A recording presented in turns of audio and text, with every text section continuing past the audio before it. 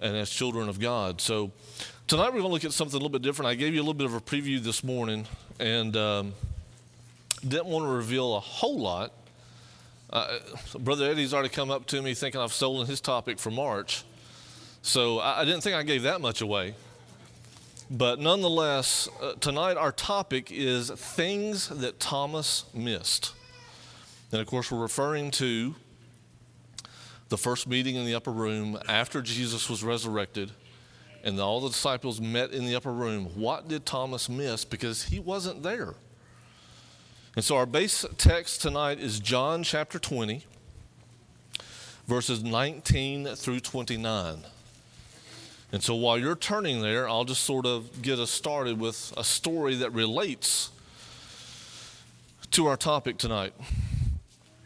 There was a hunter who had his rifle lasered in on his target, and his target was a large bear.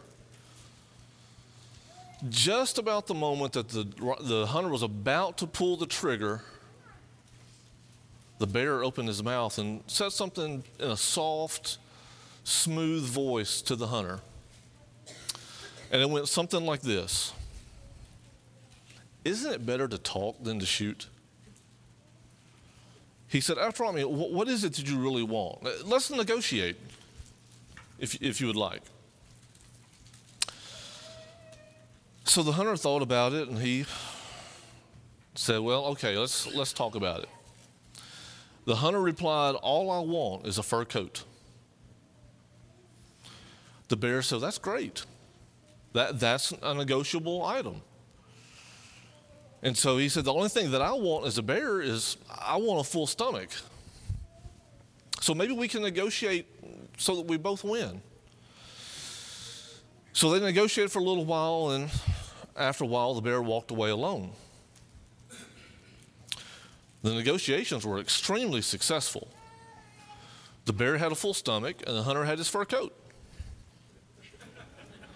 It'll take you a second. So it's kind of like us with Satan. There's some negotiations that go on from time to time. We find ourselves in a sticky situation, and Satan says, "Let's negotiate. Let's talk about it. Maybe we can come to an understanding." And so what we as Christians have to remember is there are some things that just can't be negotiated. We can't compromise the church with the world. And as far as that goes, Christ and his church deserve our very best. And on top of that, it deserves our utmost loyalty. So tonight, as we talk about this particular topic, things that Thomas missed, we are going to look at the issue or the problem or the topic, whatever title you want to put on it, about church attendance. Church attendance is a problem everywhere. It's not just here, it's not just down the road, it's not a couple of counties over, it's everywhere. So let's look at our base text, John chapter 20, verses 19 through 29. And here's what John says. "Then the same day at evening, being the first day of the week, when the doors were shut where the disciples were assembled for fear of the Jews, Jesus came and stood in the midst and said to them, 'Peace be with you.' When he had said this, he showed them his hands and his side. Then the disciples were glad when they saw the Lord. So Jesus said to them again, 'Peace to you. As the Father has sent me, I also send you.' And when he had said this, he breathed on them and said to them, 'Receive the Holy Spirit. If you forgive the sins of any, they are forgiven them. If you retain the sins of any, they are retained.' Now Thomas, called the twin, one of the 12, was not with them when Jesus came. The other disciples, therefore, said to him, 'We have seen the Lord.' So he said to them, 'Unless I see in his hands the print of the nails, and put my finger into the print of the nails, and put my hand into his side, I will not believe.' And after 8 days, his disciples were again inside, and Thomas with them. Jesus came, the doors being shut, and stood in the midst and said, 'Peace to you.' Then he said to Thomas, Reach your finger here and look at my hands, and reach your hand here and put it into my side. Do not be unbelieving, but believing." And Thomas answered and said to him, "My Lord and my God." Jesus said to him, "Thomas, because you have seen me, you have believed. Blessed are those who have not seen and yet have believed." So when we think about this problem of church attendance, why is it a problem? There are some who, for various reasons, aren't, well, let me back up. There are some who aren't here at times, but they're not here for a just cause. It's a reasoning that God understands. So we're not really talking about them. This lesson won't deal with them. There are some others who perhaps have come from a denominational background. And so they were led to believe at some point that attendance isn't quite that important. Well, further instruction is needed to teach them the right as opposed to the wrong. There are yet still some others who come from old or small country churches who, for lack of various other reasons, maybe only meet on Sunday morning. They don't feel it's important to meet any other time throughout the week because they feel like it might be optional. Still some instruction that might need to take place there. And then you've got a fourth group who are just simply lukewarm. For them, they know that perhaps they probably should attend, but they lack true devotion to Jesus and to God. So therefore, toss a coin, right? So there's two ways you can approach this problem of attendance, if you will. One is we can look at the severe consequences for not attending. Reverence and fear toward God are going to cause us to attend every service because we have that healthy fear, we have that healthy respect for who God is and what God can do. There's also benefits that come about from attending. And this is what we're going to try to look at in this lesson, the benefits that we get from being here when the doors are open.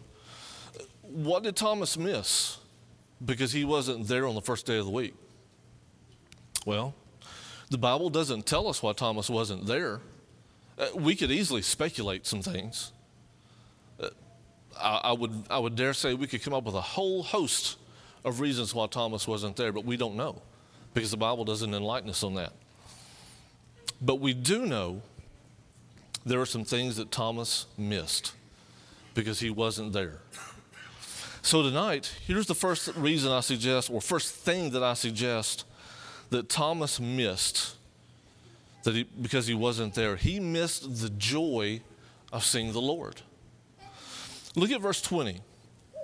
It says, "When he had said this, he showed them his hands and his side. Then the disciples were glad when they saw the Lord." This appearance right here is authentic and it's convincing. If any one of us had been alive at that particular time period and we were one of those disciples that was in that upper room and we had seen this, I dare say we would all have been convinced quite easily. In Luke chapter 24, when Christ appears to those on the road to Emmaus, verse 32, this is said, after Jesus has come, he's appeared, and he left them. He vanished, as it tells us in verse 31. But verse 32 says this, "And they said to one another, 'Did not our heart burn within us while he talked with us on the road, and while he opened the scripture to us?'" I would say they were convicted about Jesus being in their presence. Jesus had tried to prepare the disciples before this event ever happened, that something was about to come. They needed to be prepared. John chapter 16, 20 through 22 say this, "Most assuredly I say to you that you will weep and lament, but the world will rejoice. And you will be sorrowful, but your sorrow will be turned into joy. A woman, when she is in labor, has sorrow because her hour has come. But as soon as she has given birth to the child, she no longer remembers the anguish for joy that a human being has been born into the world. Therefore, you now have sorrow, but I will see you again, and your heart will rejoice, and your joy no one will take from you. Can you imagine? If you're one of these disciples, and Jesus is saying that to you, you're probably a little bit confused because he's talking about going away and he's talking about sorrow. And then he talks about childbirth.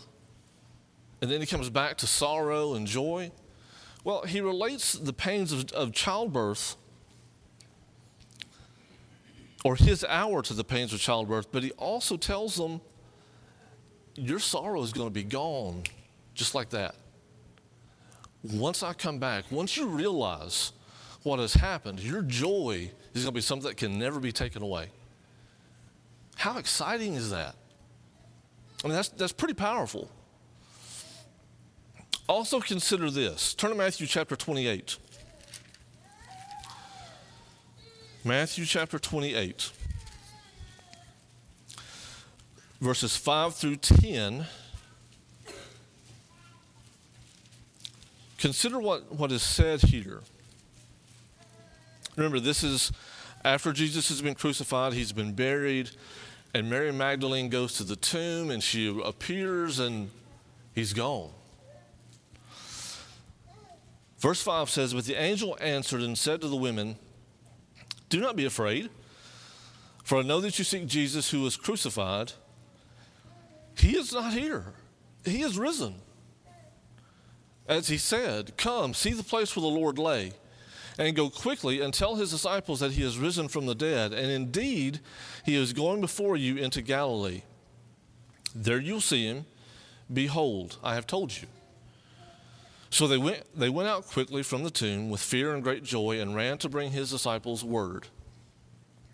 And as they went to tell his disciples, behold, Jesus met them, saying, 'Rejoice.' So they came and held him by the feet and worshiped him. Then Jesus said to them, 'Do not be afraid. Go and tell my brethren to go to Galilee, and there they will see me.'" So, again, here we pick up on this idea of joy, rejoicing, excitement. Thomas missed it. He wasn't there.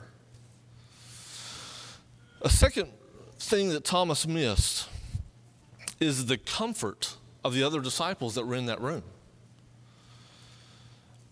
If we think about it this way, they had spent the last 3 years in close fellowship with Jesus, going from town to town, village to village, place to place, healing, seeing others, visiting others, all sorts of things. And so I think if we had been a fly on the wall, we could have heard a number of things being talked about. But perhaps one of the things they were talking about was a common disappointment that they had. Luke 24:21 tells us they thought that Jesus was going to redeem Israel. He was going to return it to its past glory. He was going to set up an earthly kingdom and rule forever how long? They misunderstood what he talked about. He wasn't coming to set up an earthly kingdom. He was coming to set up a spiritual kingdom. They didn't quite catch it at that point. So they were somewhat disappointed. But you could also think about some of the other things they were talking about. What a master teacher he was. The compassion he had for others. The healings that took place. And you could almost imagine at this point they're probably thinking, will we see him again? And so, again, Thomas isn't here. He's not here to be active in that comfort that's taking place. But at the same time, there are some common benefits that these disciples were displaying to each other and sharing with each other that once again Thomas missed out on because he wasn't there. And so one of those things that Thomas missed out on is comfort. Turn to 1 Thessalonians chapter 4. It's a very familiar passage. It's one of my favorite passages in the New Testament. 1 Thessalonians chapter 4.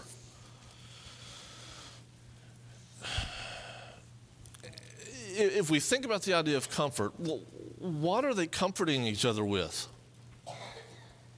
Well, the things that Christ told them to comfort each other with. Let's start at verse 13. But I do not want you to be ignorant, brethren, concerning those who have fallen asleep, lest you sorrow as others who have no hope. For if we believe that Jesus died and rose again, even so God will bring with him those who sleep in Jesus.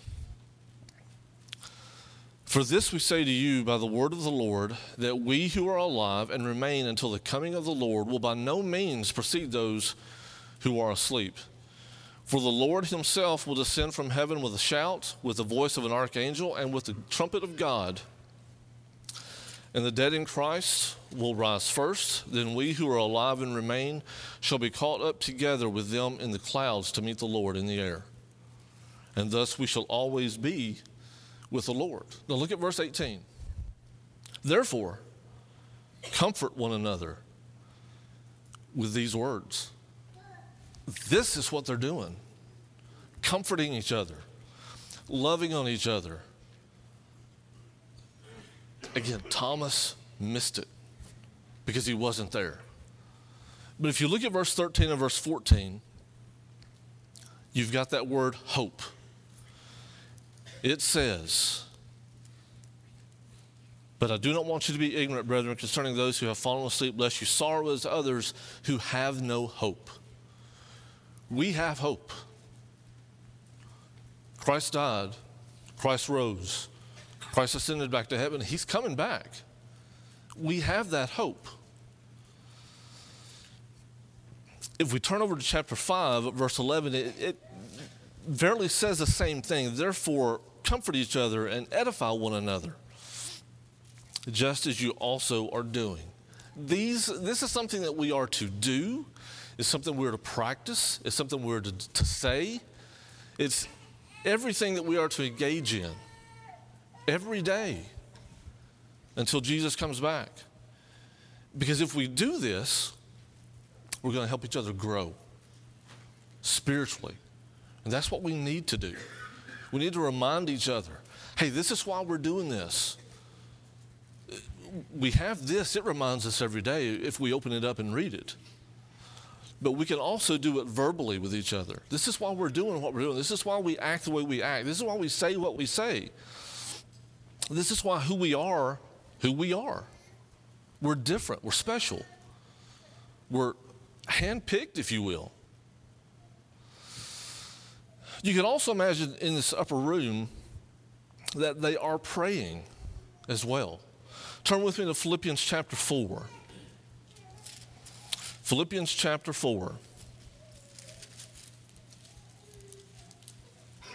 Verse 6 and 7 say this: Be anxious for nothing, but in everything by prayer and supplication with thanksgiving, let your requests be made known to God. And the peace of God, which surpasses all understanding, will guard your hearts and minds through Christ Jesus. If we think back to John chapter 20, Jesus told the disciples, peace be to you. And then he said it again. He said, peace to you. Here in Philippians, we're told that there's this peace of God. What is this peace of God? Well, it's been described this way. It's been described as the smile of God reflected in the soul of the believer. It's been described as the heart's calm after Calvary's storm. It's been described as the conviction that God spared not his own son, that will surely give us all things. That is the peace of God. But once again, Thomas missed it. He wasn't there. The third thing that Thomas missed is the evidence he needed to remove doubt. If we go back to John chapter 20, it tells us from this first meeting to the second meeting, a week had passed. Thomas had to go for a whole week before he saw Jesus. Sometimes we have brethren that go many weeks before being here with us to worship God. I can't imagine what that's like. Look at what's said here. Verse 26. And after 8 days, his disciples were again inside, and Thomas with them. Jesus came, his doors being shut, and stood in the midst and said, "Peace to you." And then look at verse 27. Verse 27 is when he removes the doubt that Thomas had. Look at what he does. He encourages Thomas to investigate. Look at what he does. He takes Thomas's fingers. He feels his hands. Feels the nail marks. Puts his hand in his side. He encourages Thomas to test the evidence and examine the facts. Because remember, what did Thomas say? I won't believe it till I see it. I got to see it. Sometimes we've got brethren like that too. And we have to work with them. We have to take them slowly sometimes. But we need to teach them and help them test the evidence, examine the facts. Notice what else happens. We sometimes refer to Thomas as Doubting Thomas. Well, who gave him that title? If you look in John chapter 20, Jesus didn't. He gives him another title. We sometimes put our own labels on things because we want to soften things up a little bit. Make it not quite as harsh as it seems sometimes. And I think when we do this, the only thing we're doing is dignifying sin. We make it not quite as brash and as rough as it really is. Because look at what Jesus calls Thomas in verse 27. He doesn't call him Doubting Thomas. What's he call him? He calls him an unbeliever. It's pretty harsh. If you think about a doubter and an unbeliever, a doubter might have some belief. An unbeliever has none. Zero. Jesus calls him an unbeliever. Calls him unbelieving. When we think about attendance, it's typically a faith problem, isn't it?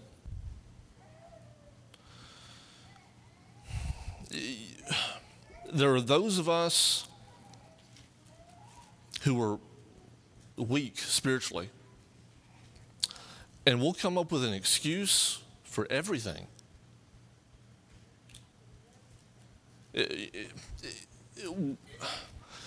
We've had several members here that have just sort of tapered off their attendance. Some come and go. Some no longer make an appearance. After a while, our excuses build up, and we start to believe those excuses to the point where we believe that more than we believe this. Those who are stronger, they experience the same tough times, the same problems,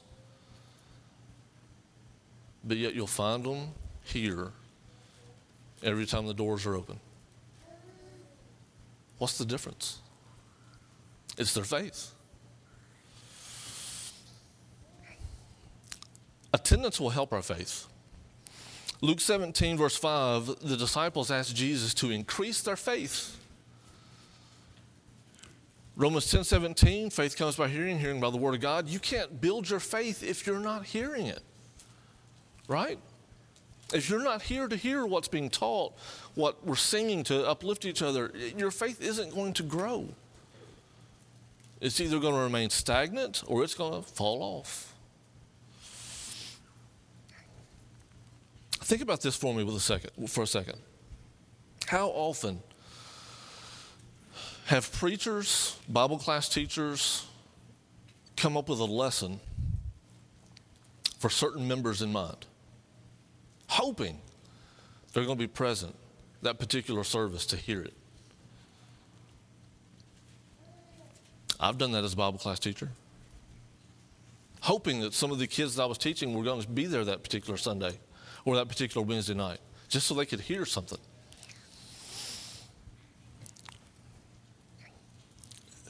We got to talk about this consistently. And I think we do a fairly good job here of preaching what needs to be preached, teaching what needs to be taught. The fourth thing that Thomas missed was the charge given by Jesus on that occasion. Look back at verses 22 and 23. Jesus tells them this. And when he had said this, he breathed on them and said to them, receive the Spirit, or receive the Holy Spirit. If you forgive the sins of any, they are forgiven them. If you retain the sins of any, they are retained. This is probably the nearest thing in John's account to the Great Commission, if you stop and think about it. This was a figure of the Spirit which was to come upon them on the day of Pentecost. And the Lord is committing to these men the teaching upon which remission of sins is going to hedge on. But Thomas didn't hear it because he wasn't there. I'm sure you heard about it later. Much like we do sometimes if we're not at a certain event for a particular thing, or maybe we're not at work a particular day, or we're not at school for a particular day, or we're not at a particular ball game and something great happens. And if we don't see it firsthand, we miss it because we didn't see it. But if you're like me, somebody will usually tell me something. But it's not the same, is it? I guess it kind of goes back to that old saying, I guess you really had to be there. Thomas really had to be there to get all of these things that he was missing. The same thing happens for us. If we're not here, we miss something. I guess it's possible Jesus could come back at any particular moment. He might come back during this worship service. We don't know. But if we're not here, what would our excuse be? Because in our minds, our excuse is satisfactory to us. But would it be satisfactory to Jesus while we're not here? It's a tough question.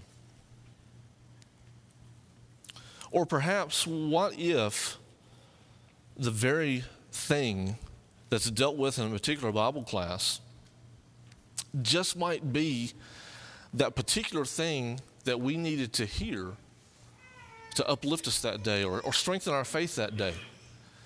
But if we're not there, we don't get it. We don't hear it. We don't feel it. We don't experience it. And our faith won't grow. The fifth thing that Thomas missed is he missed the honor shared by not being there. You know, when we talk about a doubter, we automatically think of doubting Thomas. We don't think about doubting John, doubting Paul, doubting Peter. It's kind of like this. If we were to put a picture in this wall, and I don't know if your households are anything like mine, but if I go to put a nail in the wall, Daphne tells me this, no, don't put it there, put it over here. So then I move it and put it over here. And I'm already hammering. And she says, no, I don't want it there. Now I got to pull the nail out. But what have I left? There's a hole. With Thomas, there was a hole. Because he didn't get what the others got. and that will stick with him. However, Jesus will forgive him for that and will move on. But that scare is still there. Luke 8, you have the parable of the soils. And you've got the seed that's been tossed on that rocky soil. Well, we realize that on rocky soil, it doesn't really have good roots. It's going to fall away. Same thing happens with us. If we're not hearing the word, if we're not in the word, it's not going to take root. It's going to fall away. Mark 14 tells us that we need to avoid temptation, and we need to do it with vigilance. Because we sometimes find ourselves sleeping instead of watching. And by then, it's too late. Because the moments that we should have been preparing, we were probably doing absolutely nothing. Because we thought we had time. Now, I've said all that, and we've mentioned all the things that Thomas missed. I want us to quickly take a look at the things that we gain because we are here. So let's do that flip-flop really quick. These are the things that we gain because we are here with each other, worshiping God, fellowshipping with one another. And they're going to sound familiar. Number one, we gain the joy of being with the Lord. Psalm 122:1 tells us, I was glad when they said unto me, let's go into the house of the Lord. We're glad, we're joyful, we're rejoicing, we're happy because we're here. And we get to see people that we haven't seen in a couple of days. The world has that effect on us. It pulls us down so much that every time we come back together and we see each other, it's, I'm here.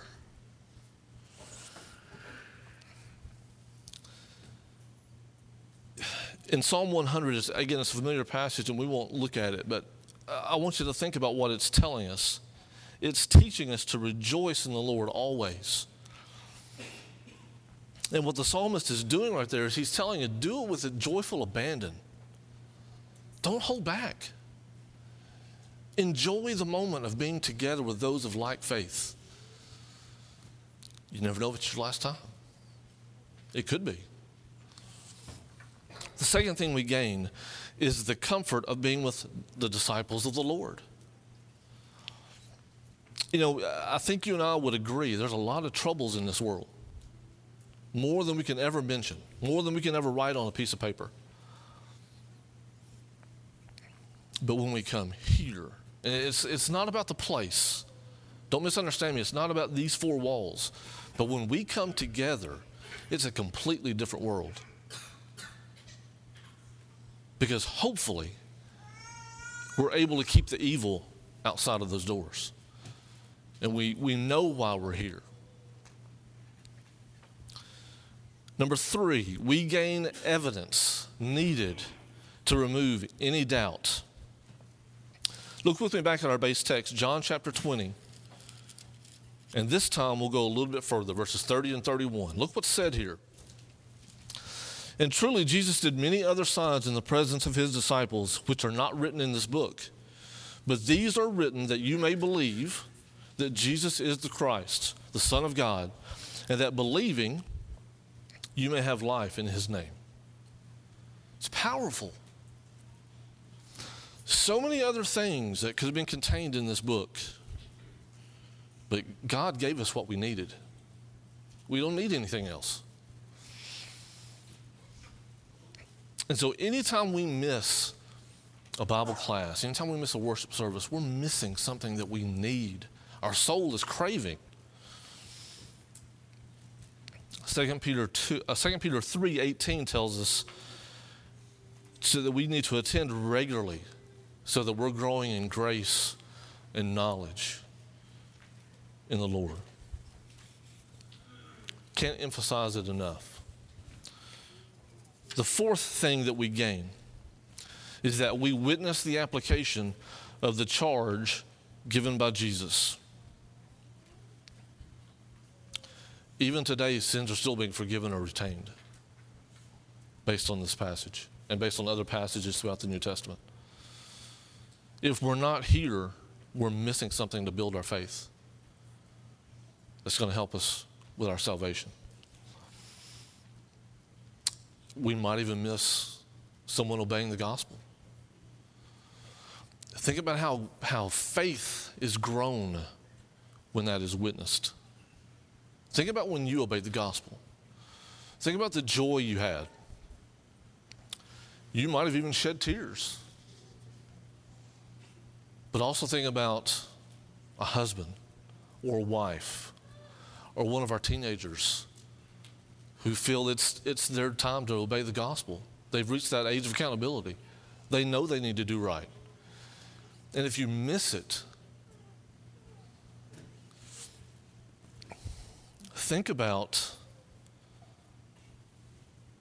this one thing. There's nothing more precious than watching someone obey the gospel. I mean, that's it, right? That's one of the most precious things we can witness. There's something even more with this charge, though. If we think about withdrawing from a member, that can seem harsh. That can seem tough. That can seem pretty hard. But why do we withdraw from a member sometime? To bring them back. It's not to push them out and say, no, they'll never come back. We don't want to see you anymore.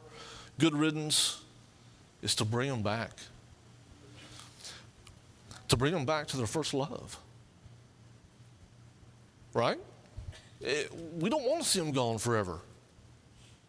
But they've got to get their life right. And we can help them if it comes to this measure.